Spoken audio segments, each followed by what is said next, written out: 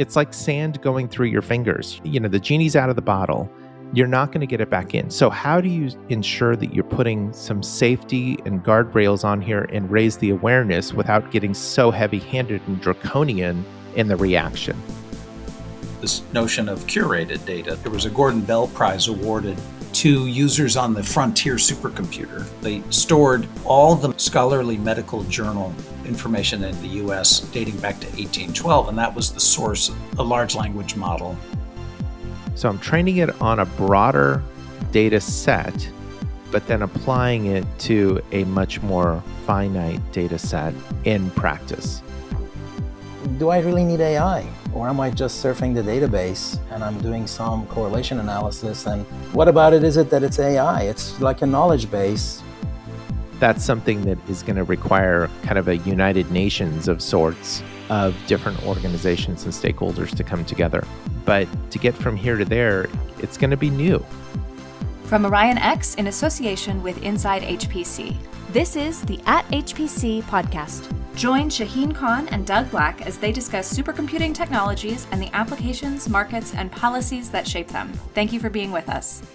Hey, Shaheen, it's great to be with you again, as always. Great to be here. Sounds like AI is the topic. AI is the topic du jour du le monde. It's so hot right now, and we really did want to get into large language models, generative AI. And last week there was a very interesting article in the journal about generative AI and data sources. And this got us on to our guest. His name is Tim Crawford. He's CIO Strategic Advisor at LA-based IT advisory firm Avoa. Tim, welcome. Thanks for having me, guys. It's great to take part in the discussion today. Yeah, and Tim was quoted in an article about data sources for generative AI. And so we have ChatGPT, which apparently is basically scraping the entire internet for its data, over against what Tim was talking about, which is custom data sources. Tim, tell us a little bit about that, just to kick off our discussion about the difference in those two approaches and maybe some of the potential downsides of the ChatGPT approach.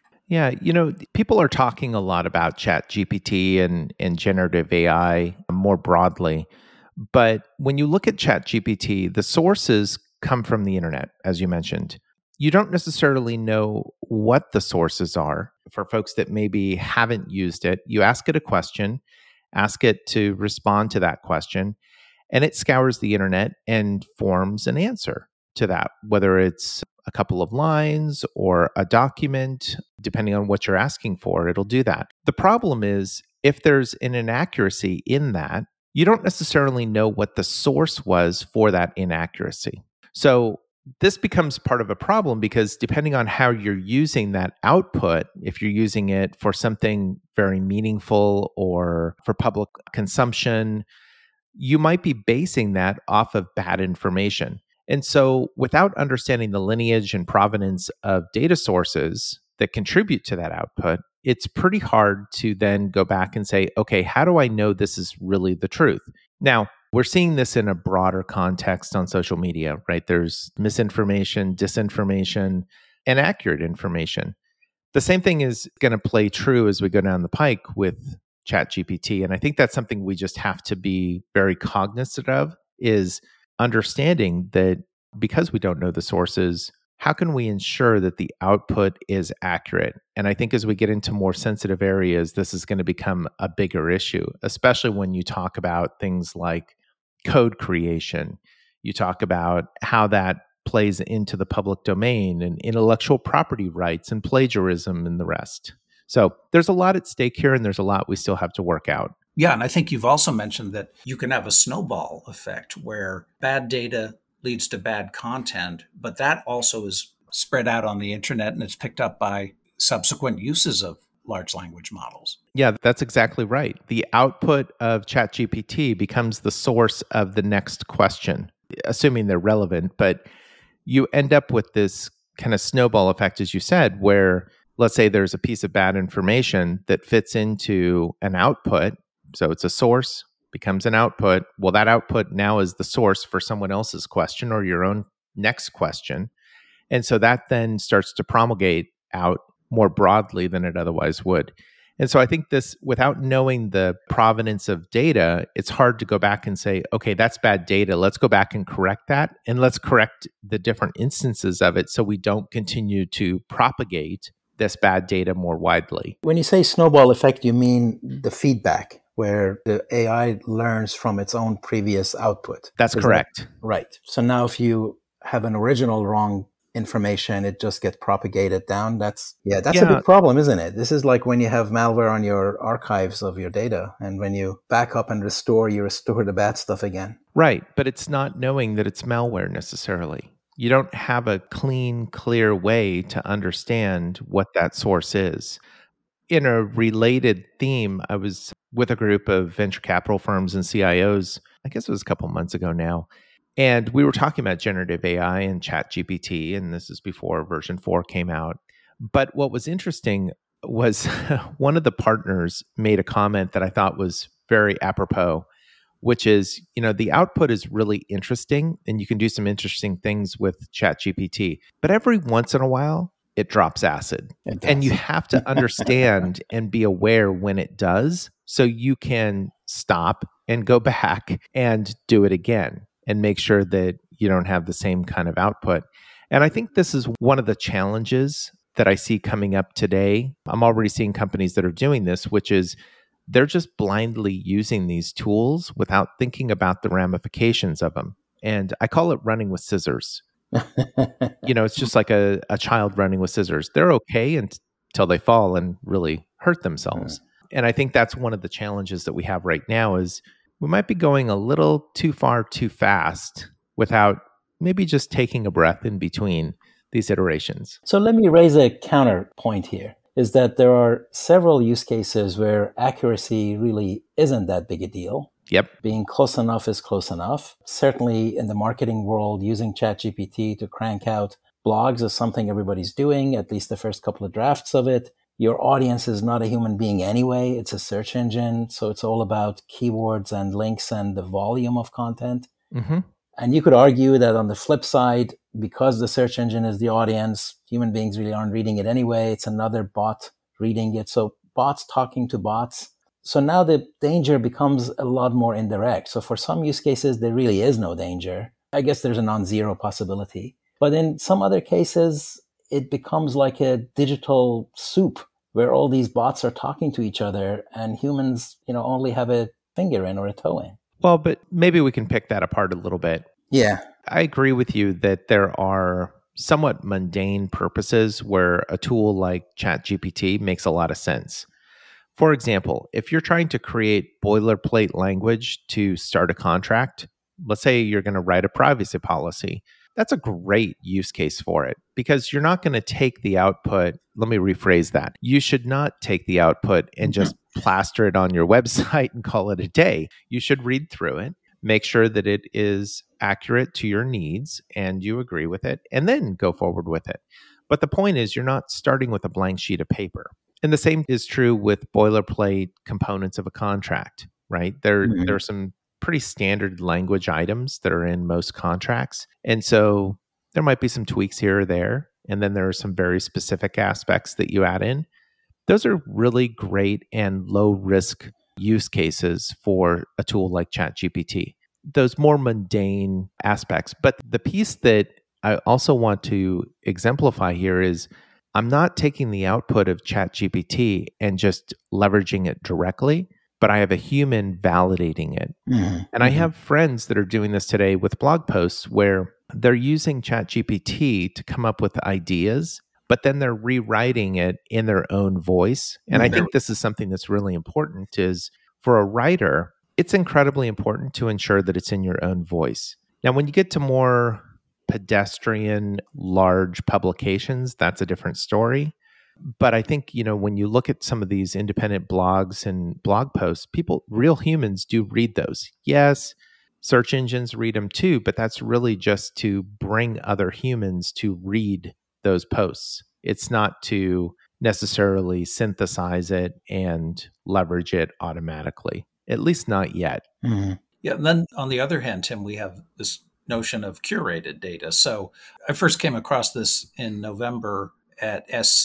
There was a Gordon Bell Prize awarded to users on the Frontier supercomputer, which is now the world's most powerful HPC system. Basically, I believe what they did was they stored all the scholarly medical journal information in the US dating back to 1812, and that was the source of a large language model application. So, to your point, when you were quoted in the journal, trusted sources for customized purposes, that's a really powerful idea. You're absolutely right. And when you get into the specifics of that, what I'm seeing enterprises try to do is rather than leverage what's out in the public domain for internal business purposes, which then could lead to bad decisions or inaccurate strategies and directions, which then can have negative financial ramifications. What they're looking at is to say, look, I need to know what the provenance of that data is. And if I can't do that to the public domain, like you can with a search engine, like a search engine, if you go to Google or Bing and you say, I'm looking for generative AI, and it shows a list of entries, you can see exactly what the source of that data is. You can't do that with ChatGPT. And so what they're doing is kind of a stopgap to this, is to say, how do I constrain this model to just my internal data? Which, let's be honest, some of that internal enterprise data could be flawed too, but the risk is relatively low to the public domain and the potential of bringing something outside in. Now, that's within an enterprise, and that's something we're already seeing happen today. Just to add on to that, when you talk about specialized data, so your example of medical data that might be in a specific industry or a specific domain, you also are constraining the potential for, a Tim Crawford coming out and let's talk about nuclear physics. And I can, opine about nuclear physics until the cows come home. Does that mean that I have expertise or background in it? No, it doesn't. I just have an opinion. And as I've long since said, opinion does not replace experience. And so what you're talking about doing is essentially constraining the model to that data that is based on experience, which again, statistically speaking, will reduce the risk of uninformed data coming in. Yeah, I have a couple of comments on this. One is that, is there enough data internally to actually train these models? Because one of the learnings of AI is that it takes a lot more data than you thought, and it takes a lot more hardware than you thought. If the entry price is 10,000, 40,000 GPUs, that is not for everybody suddenly. So how do you, now I understand that you want to take these models to the enterprise and you want to teach the vocabulary of the enterprise to the model. You want the model to learn about your products and your processes and all that, and to customize it for you. Or maybe you have governance issues and you don't want to put it in, out there. You want to bring it on-prem. All of those I think are very valid, but don't all of those rely on a model that's already trained with all that potentially junk data out there? Potentially. Yeah, absolutely. But what I am seeing as well is tools that might train the model based on specific types of data. So go back to the example of specific medical data. So again, you're limiting the exposure of extraneous information coming into it, but then using that model for my internal data. So I'm training it on a broader data set, but then applying it to a much more finite data set in practice. Uh-huh. So again, you're getting that percentage of a percentage of a percentage of risk. I don't see a situation today where there's a 0% risk unless you have so much data that you can do an effective job of training the model yourself with just internal data, which can be done. I mean, companies have been doing that for some period of time before generative AI. But at the same time, the whole thing with generative AI is it's the analytics and the model, taking your language model and being able to feed the output back in as a new source, right? Mm-hmm. It's that feedback loop. And that's the piece that you have to be careful about, is how that output gets used for the next thing, the next question, the next output. And can you flag that as wrong data, don't ever use this again, and then it goes back and does that? Well, I think when you have more control over the model itself and how that feedback loop gets managed, yes. When we're talking about ChatGPT, no. Right. Absolutely not. Right. And I think that's part of the problem is getting back to your point, which is incredibly valid, which is, do you have enough data for a specific question to be asked? And for a lot of enterprises, I think they have enough to ask a decent question. Do they have enough to get the level of depth that they might get in a much more broad model or broad data set? No. If you go back to the medical example, if I'm doing cancer research, I might have 10,000 patients within my population that I'm doing DNA analysis on Mm-hmm. and testing on. And so I have a population of 10,000 data points to use, and probably some subset of those because some will slide out for different reasons. Now, that compares and pales in comparison to, let me take my data set at my research institution and add it to 5 other research institutions that might have another 10,000. So now I've got a total of 60,000 patients in my population. That's a huge increase, right? It adds a lot more accuracy to the data. Does that mean that my 10,000 is not relevant? No, but it just goes to show the bigger the model, the more accurate the data could be. And I say could be because you're also introducing additional risk when you go outside of the bounds today. But when you talk about that few number of cases, do I really need AI? Or am I just surfing the database and I'm doing some correlation analysis? And what about it is it that it's AI? It's like a knowledge base and let you surf the database. Why is that? And that's, this is, I think, one of the big marketing things today with AI. Everything has AI, right? Right. My eyeglasses have AI. Okay. The water bottle has AI in it, right? Gosh, That's the problem that we have now is when you get down to it, much of what we're talking about as, and you can't see my air quotes, but my air quotes around AI is not artificial intelligence. It's machine learning, it's advanced analytics, but it doesn't have that more cognitive kind of bent to it that really gets you into that realm of true AI. It's just a nice little moniker and it sounds more interesting than machine learning or advanced analytics or something else. Machine intelligence. Yeah. Machine intelligence, right. Right. But in talking about these different approaches to using large language models, really we're talking about self-regulating or risk aversion done on your own behalf. But we're also starting to see bigger and bigger discussions about regulating AI and problems of the increasing power of these tools and what do we do about them, and putting up guardrails to limit their potential damage.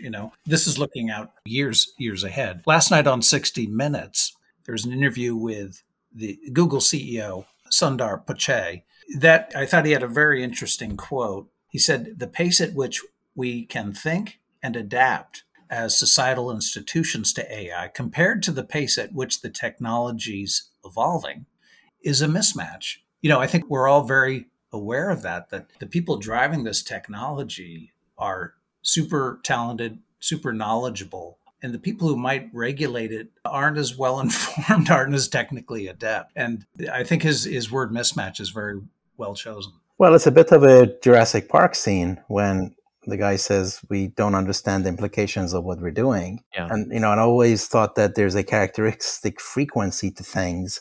Subatomic, it's picoseconds, femtoseconds. Geological is like billions of years. And human beings is like several generations. And that is a problem. Yeah. You're absolutely right. I mean, I could see someone listening to this right now and going, okay, what's a picosecond? But I completely agree. I mean, in some ways, regulation is scary when it comes to technology and innovation. And I've written a bit about this from the standpoint of breaking up some of these tech companies from a monopoly standpoint and what the ramifications of that could be. And the same thing is true when you talk about some of these advanced technologies and putting regulatory constraints around them as the quote unquote guardrails. These folks are not well versed with technology, especially advanced technology like generative AI. And we see that every day. I mean, you just have to look at some of the most recent Senate interviews, like look at the TikTok The hearing. CEO, right? Hearings, yeah. When he was on the stand and being interviewed, one of the Congress people was asking him, so about this Tic Tac app, Oh, boy. If I bring it up on my phone at home, on my home network, does it have access to my network?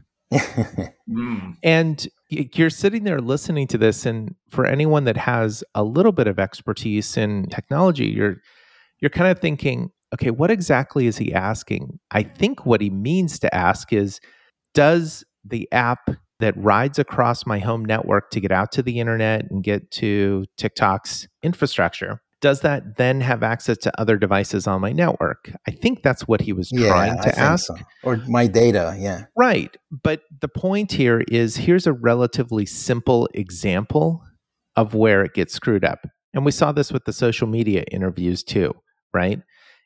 Asking Zuckerberg Yeah, yeah. How do you make money? and others.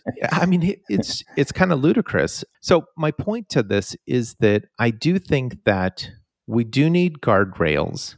I'm hesitant that legislators should be the ones to put them in place because of their past history, because of that inequality that exists, right? We see this just within the microcosm of an enterprise. You see this between IT leaders and their board, between IT leaders and those outside of IT. You see these inequalities of understanding the depth and technology and ramifications that come with it. We could talk about cybersecurity. It's another great example in the same space. Hmm.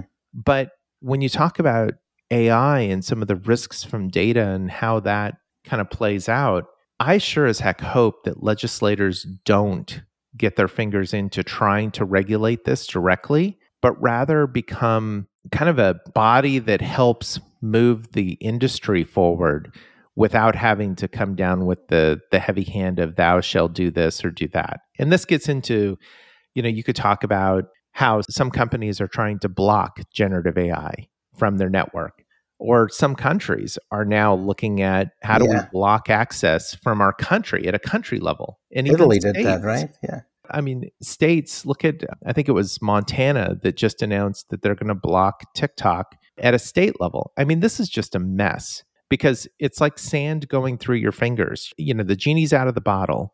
You're not going to get it back in. So, how do you ensure that you're putting some safety and guardrails on here and raise the awareness without getting so heavy handed and draconian in the reaction?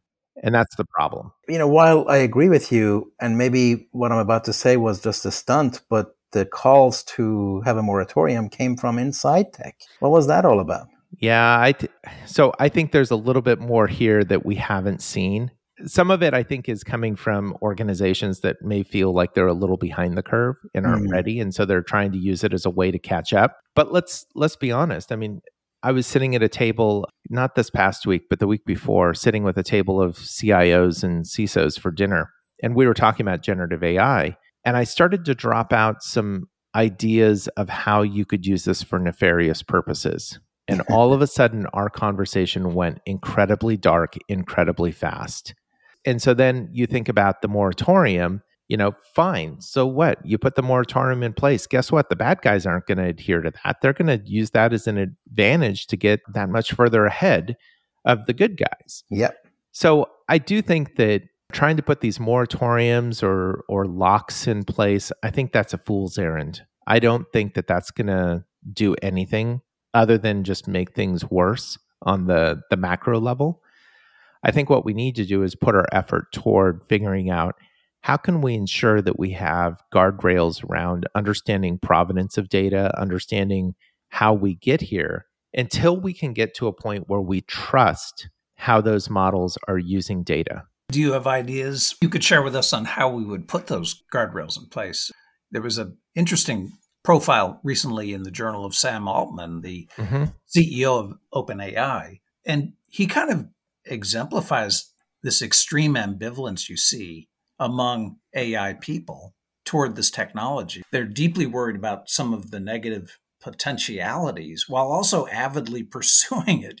In fact, the letter we were talking about, that was in late March. One of the signers is Elon Musk, and Twitter is pursuing AI aggressively, to address some of that company's problems. Altman talked about setting up a global governance structure, but who would be on that? Who would pick the people who are part of that? And how would their policies and recommendations be implemented, it's also kind of vague and amorphous. It is. And I think this is another great example of how we don't do a good job of crowdsourcing regulation and guidance. I mean, we used to do that fairly well, but we've lost that in the last couple of decades, unfortunately. And now we're to the point that public opinion kind of plays a leading role in this play that we're living in.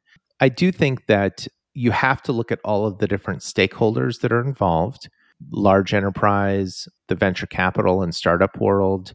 You have to look at the customers, across the different spectrums. You have to look at government organizations, social organizations, a good, healthy cross section of the core stakeholders that would be impacted both positively and negatively by this new technology, and bring them together and just start down the process and start the hard work, because it will be hard work, but start the hard work to say, okay, how do we do this in a meaningful way? What are some of those risks? How do we address those? Let's agree to this. You're getting the Microsofts and OpenAIs, and now we have Google involved with Bard. We've got Amazon that just announced last week or the week before that they're into the game, and we can expect others too.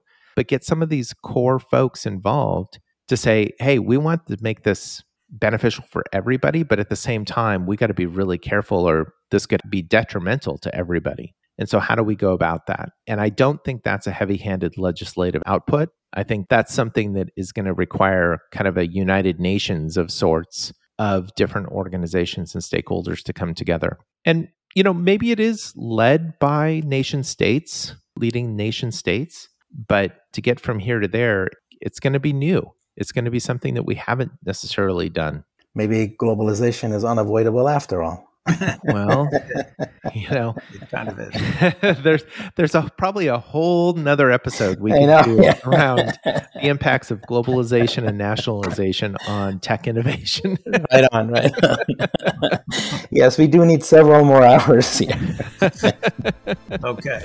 Well, Tim, great thoughts. Really good conversation, and a pleasure having you on. We've been with Tim Crawford. He is CIO Strategic Advisor at LA-based IT advisory firm Avoa. Thanks so much for your time. Thanks for having me, guys. It's been a great conversation and an honor to take part in it. Thank you. Excellent. Thank you, Tim. Take care. That's it for this episode of the @HPC podcast. Every episode is featured on InsideHPC.com and posted on OrionX.net. Use the comment section or tweet us with any questions or to propose topics of discussion. If you like the show, rate and review it on Apple Podcasts or wherever you listen. The @HPC podcast is a production of OrionX in association with Inside HPC. Thank you for listening.